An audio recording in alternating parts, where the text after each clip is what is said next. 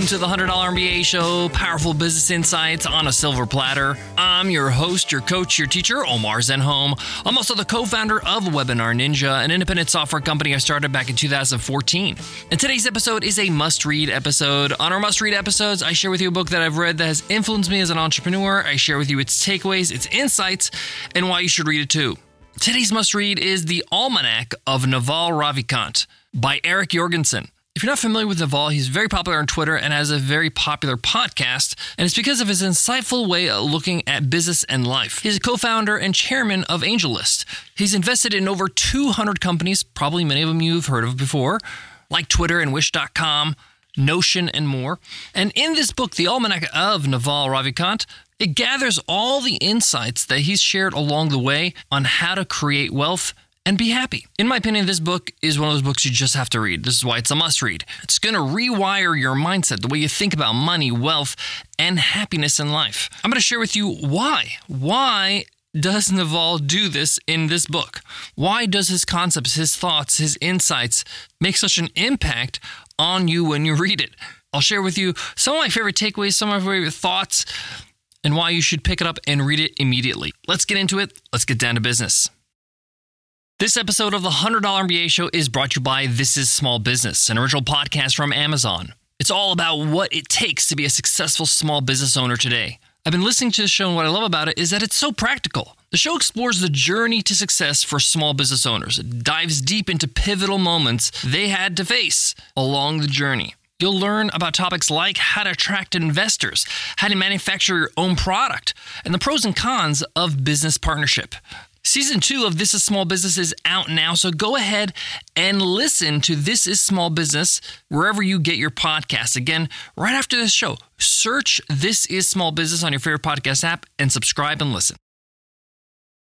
A little bit about this book, The Almanack of Naval Ravikant. This is a collection of different insights, different tweets, different things that Naval has shared along the way over the years. Some bits are from his Twitter feed and Twitter storms that he has published. Some bits are from his podcast. Some bits are from interviews. And it's kind of collected in one volume. This is why the book is so great. I'm a big fan of Naval, so I've listened to everything, I've read everything. So even though a lot of this stuff is not new to me, I still love the book because it's all in one place. I'd also recommend buying this book in physical form. I have it on Kindle, but I'm ordering it on physical form because when I read it in Kindle, it's not easy just to flip through chapters and easily just grab a piece or insight or look for something that you read before. So I'm getting the actual physical copy because I want it in front of me on my coffee table so I can pick it up and wherever I want an insight or two. So what is this book all about? Well, it's mostly about how to become wealthy. Not in the infomarketing way. It's not a hype or cheesy. He actually talks about wealth as a concept, where wealth comes from in the first place and how do you create wealth? And that wealth is more than just cash in the bank. It's more than just money. Wealth is more about ownership of time and leverage.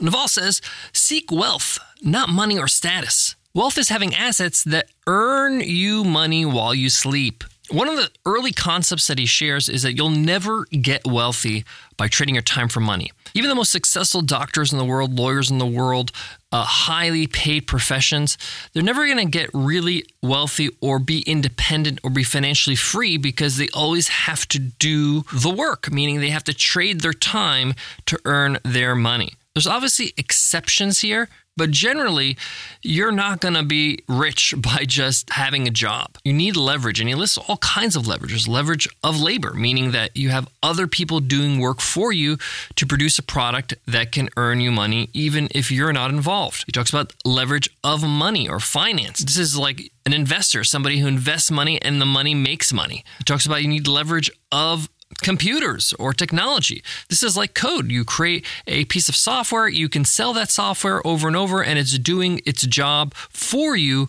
while you sleep. That's how people get wealthy. If you look at the richest people in the world, this is what they've done. And the ones that are really successful are the ones that combine them all in one. One of the other leverage points is the leverage of media. And today with the internet, you can create one piece of content and it gets spread across the world like a podcast like this one. So if you look at, let's say, the richest man in the world, Elon Musk, he leverages all these things, right? He leverages labor with people in the factories creating cars for Tesla. He's able to leverage technology. All his companies are technology companies, whether it's Tesla or SpaceX or Solar City or PayPal back in the day or X.com.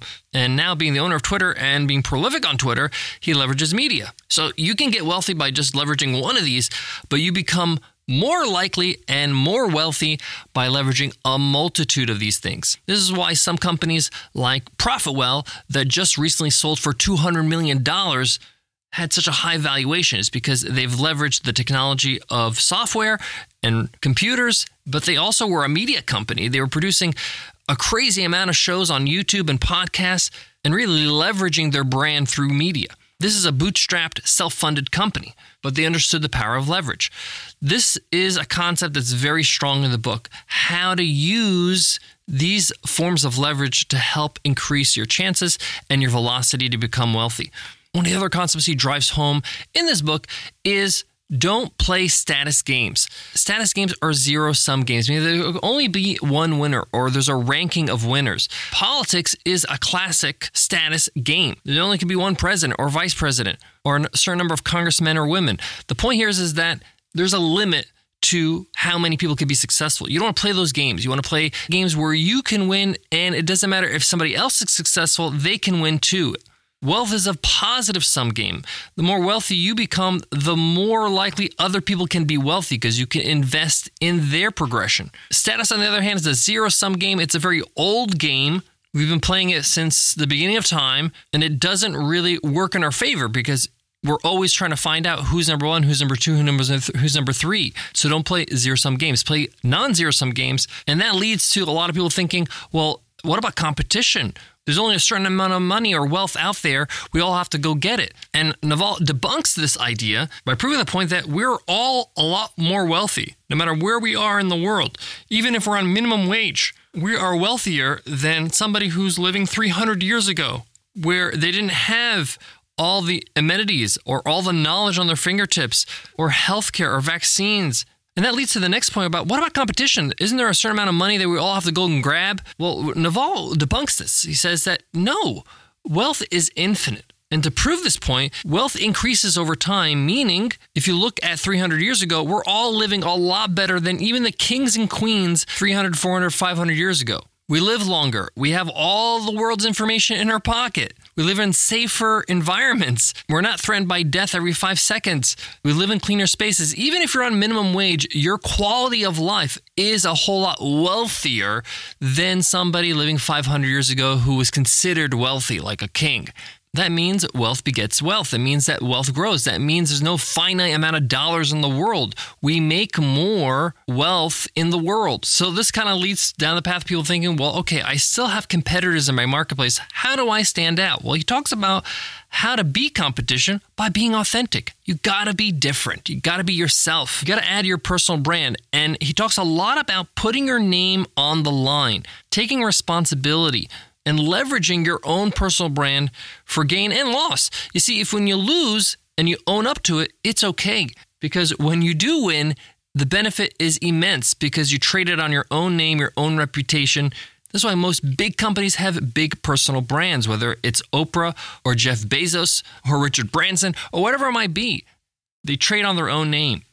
And at the end of the day, what he discusses in this book is that the reason why we want wealth is because wealth gets us freedom. Freedom of time, freedom of mind space, being able to think clearly, make the right decisions in our life without the pressure of finances, and allows us to make a bigger impact in our lives and the lives of others.